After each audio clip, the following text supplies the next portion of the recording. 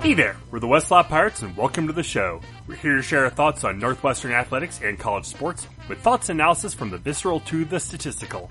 We run our tailgate with the red pirate flag flying high above as we give no quarter, especially the fourth. I'm Sam Walter. I'm John Lacombe. And I'm Eric Skos-Gauspo. Well, my dudes, this is a day that I think we all was sort of hoping for. But I don't know how realistic I ever thought this was. We got the news earlier today that Hunter Johnson, the 5-star recruit from transferring away from Clemson, was the number one pocket passer in his high school class, announced that he is transferring to Northwestern. And this is news that absolutely deserves an emergency podcast. John, I only have one rule, and that is if ESPN, Sports Illustrated, and Yahoo Sports are simultaneously running a front page story involving Northwestern football, it's probably worth an emergency podcast. It is crazy exciting. Northwestern Twitter has been exploding all afternoon. I'll be honest with you guys. I mean, we've talked about this possibility. I think on our last two podcasts, we knew that NU was in the running alongside Purdue. Made a ton of sense given that Johnson's brother was a walk-on at NU. We recruited him. He's from Indiana, yada, yada, yada. I actually, Sam, unlike you, I thought it was pretty plausible that he might come here. What I didn't realize is that he has 3 bloody years of eligibility left. I thought at best we were getting 2, one of those years which could potentially be, say Clayton takes a medical red shirt. Like I was kind of looking at it being like, well, like this would be great, but there's a scenario which we only get really 1 year out of him. And I didn't quite realize where he was in his career. And now that I am learning that, I am overjoyed. This is spectacular news for Northwestern. Yeah. I mean, listeners, loyal listeners, when you go and spread this information to your families, friends, etc., don't dial it down or undersell it. This is a situation that calls for hyperbole. Let's juxtapose it with Prater, right? 2 5-star players, both top 20 players in the nation. In Prater's case, I think he was rated 2 by Rivals.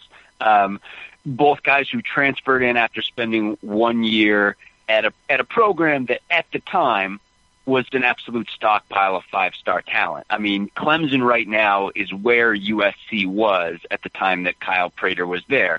Hunter Johnson was one of 3 5-star quarterbacks on their roster. Here's the big difference, though, right? Prater suffered a big injury at USC and was never the player that he was just robbed of the ability to reach his potential. He spent his entire career at Northwestern getting better, and you almost feel like if he had 3 more years to spend at Northwestern, he could have gotten himself back to where he was, as a high school senior. And Johnson, it is a completely different situation. Johnson's fine. Johnson basically was put in a situation where he showed up at Clemson figuring that he had a 90% chance or better of taking the starting quarterback job. And he didn't know that Clemson, at the peak of their powers in the history of Clemson, was going to somehow pull in a quarterback even more highly rated the year after in Trevor Lawrence, who's arguably the best player in the class of 2018 and who everyone is like, this guy looks like he could play in the NFL right now. And that was the only possible situation, really, in which Hunter Johnson wasn't going to become the starter. And so that's it. And he went back onto the market. He's everything. He played, spot duty as a freshman. I think he completed something like 18 of 20 passes or something thereabouts for 2 touchdowns and an interception. He's the guy. He's the guy who was that highly rated coming out of high school. Certainly appeared to be that guy at Clemson, and now he's going to sit out a year and play 3 years for Northwestern. It's mind-blowing. Well, and the other piece of that equation is that Kelly Bryant, who was not the heir apparent necessarily coming into last season. Everybody thought he and Johnson were going to battle it out, essentially, for the QB position. A lot of people thought Johnson would ultimately win it. I think he had the higher pedigree coming in. Kelly Bryant's got, at least another year, maybe 2. Yeah, I think 1 or 2 years. I believe he was. Yeah, I think he had a year before when Deshaun Watson was there, but he's class of 2015, and he wasn't as highly regarded as Johnson, but he fits the mold of what they wanted a quarterback. He performed pretty well last season, so that's that's how we ended up at where we're at today. I think what's interesting to me, this conversation about 5-star quarterbacks transferring has been talked about a lot in the college football airwaves the last 2 months or so, because it keeps happening, right? You saw an exodus from Texas A&M. You saw Trevor Knight leave Oklahoma and go to Texas A&M, and those aren't great examples because I don't think many of those guys are 5 stars. But the point being, a lot of these big programs like Clemson, like Alabama, are recruiting a top-end quarterback every single year, and there's just not enough time for those guys to play or develop. And this makes a ton of sense. I think Johnson saw the writing on the wall, and he said, you know what? I want to play somewhere. I want to have a shot somewhere. I'm gonna give this a whirl.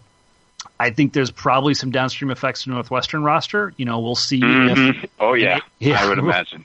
We'll see if an Aiden Smith or one of the other QBs decides ultimately that they would rather try to go somewhere else, a winning starting job. Just looking at the landscape now with Thorson here next season, potentially the season after, and then 2 more years of Hunter after that. So this is the game as it is. But man, a guy that we recruited out of high school, a guy whose brother played at Northwestern, with the pedigree he's got coming in to this team, obviously he saw a lot of great stuff at Clemson. I'm well documented in my dislike of Dabo Swinney at this point, but you can't argue with the results that program has achieved in the last 3 or 4 years. So it's just such a spectacular ad for the Cats.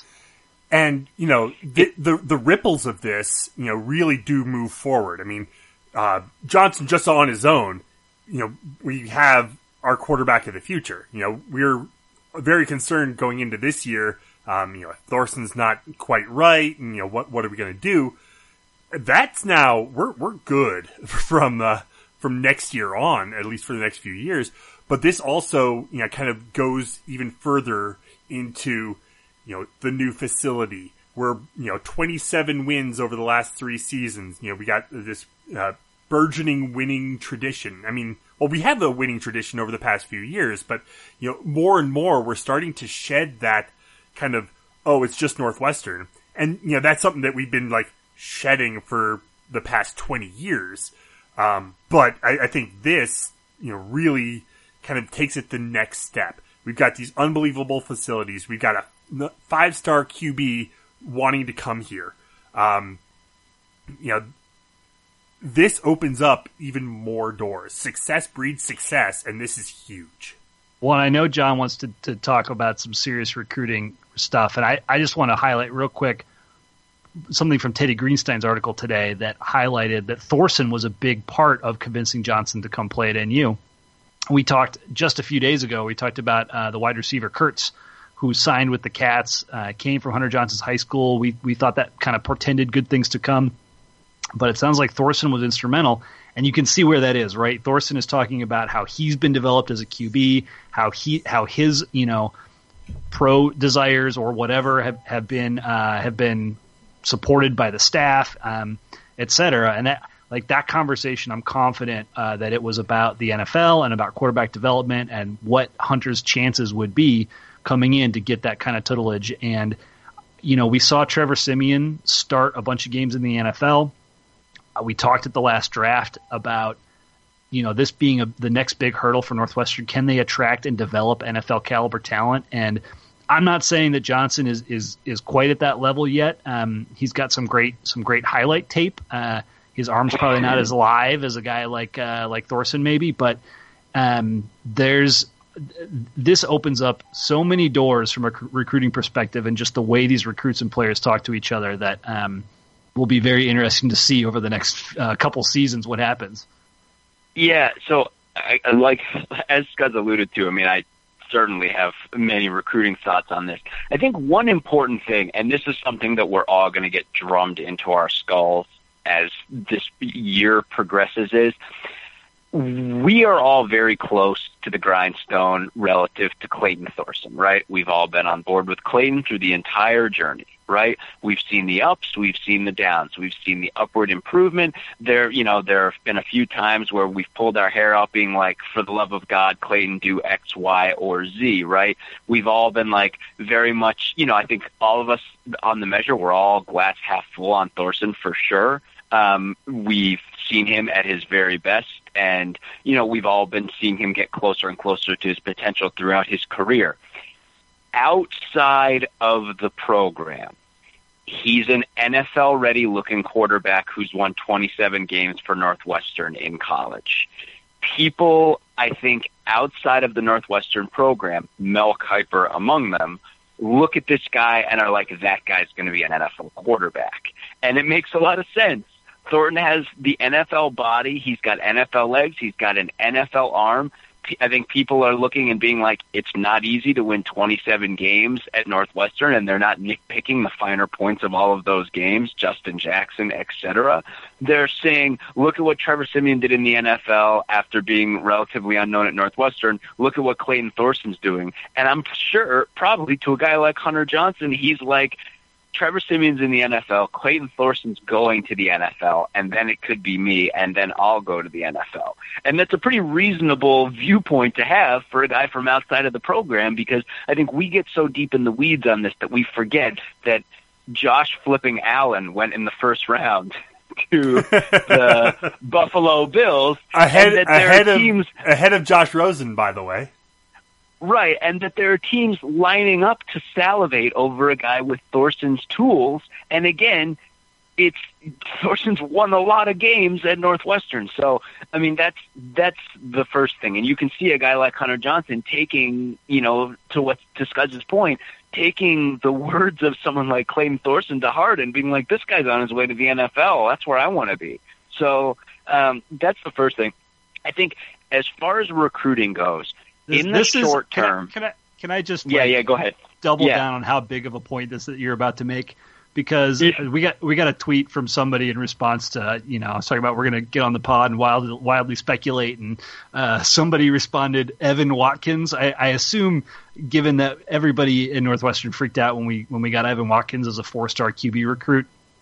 You could say the same thing about Matt Alviti. Yeah, my wife was making that point as we were getting ready to go in. She's like, remember Matt Alviti? I'm like, yeah, no, we're good here. We're good. There's a possibility, but the bigger impact is what John's about to talk about. I would drink the Hunter Johnson Kool-Aid, but I already poured the bucket all over myself, so I don't really have any left to drink. Yeah. Here's the thing, right? Let's lead with the small negative first of all. In the short term, you're not like, it's going to be really hard for us to get that missing quarterback commitment since Cale Millen decommitted from the class of 2019. Yep. Right now, optically, all these guys who are considering are like, well, I ain't starting for the next 4 years.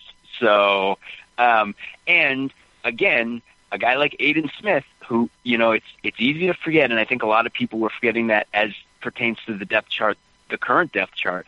Clayton Smith was a big-time guy who was a big-time 7-man football guy and was a top 15 quarterback recruit, pocket passer. And he's going to have some real decision-making to do. And again, you could say the same for Andrew Marty and Jason Whitaker, who were not as highly rated guys, who are also young, especially Whitaker. I mean, Whitaker's got to be looking right now and being like, how do I play in this equation? So, I mean, we could be in for a situation headed into the front year where we're really hoping Clayton stays healthy, because if he doesn't, there's not a heck of a lot behind him. So that's the bad news. The good news is, long-term, quarterback recruiting is going to be great for the same reason Hunter Johnson just signed and everything we've gone over. We are starting to look like a place quarterbacks really want to go and play for. Good quarterbacks. Johnson just reinforces that. And Northwestern's going to be in play, because right now our last 3 quarterbacks are Trevor Siemian, Clayton Thorson, and assuming, knock wood, Hunter Johnson. And any 5-star quarterback in the country is going to be like, well, that's 3 NFL guys, so this place does right by its quarterbacks. I just want to cut in real quick and say that the common theme, and we're all just going to hear this and be like, oh, Mick McCall as your quarterback coach and offensive coordinator. Hey, I mean, the guy does one thing well, but it's coming up in spades right now. His quarterback development. Now, I'm sure Hunter Johnson probably didn't have extensive interviews with the offensive line, but look, Hunter, you signed those papers. You can't take it back. You're coming. But to that point and to everything else, and this is where Scuzz knew I was going to go. This is seismic for recruiting at every position, including quarterback in the long term, and at every position not including quarterback in the short term. You think Jarrell Brock isn't watching this information today and being like, oh, so that's the guy that will be my quarterback for basically the entire time I'm at Northwestern? Right?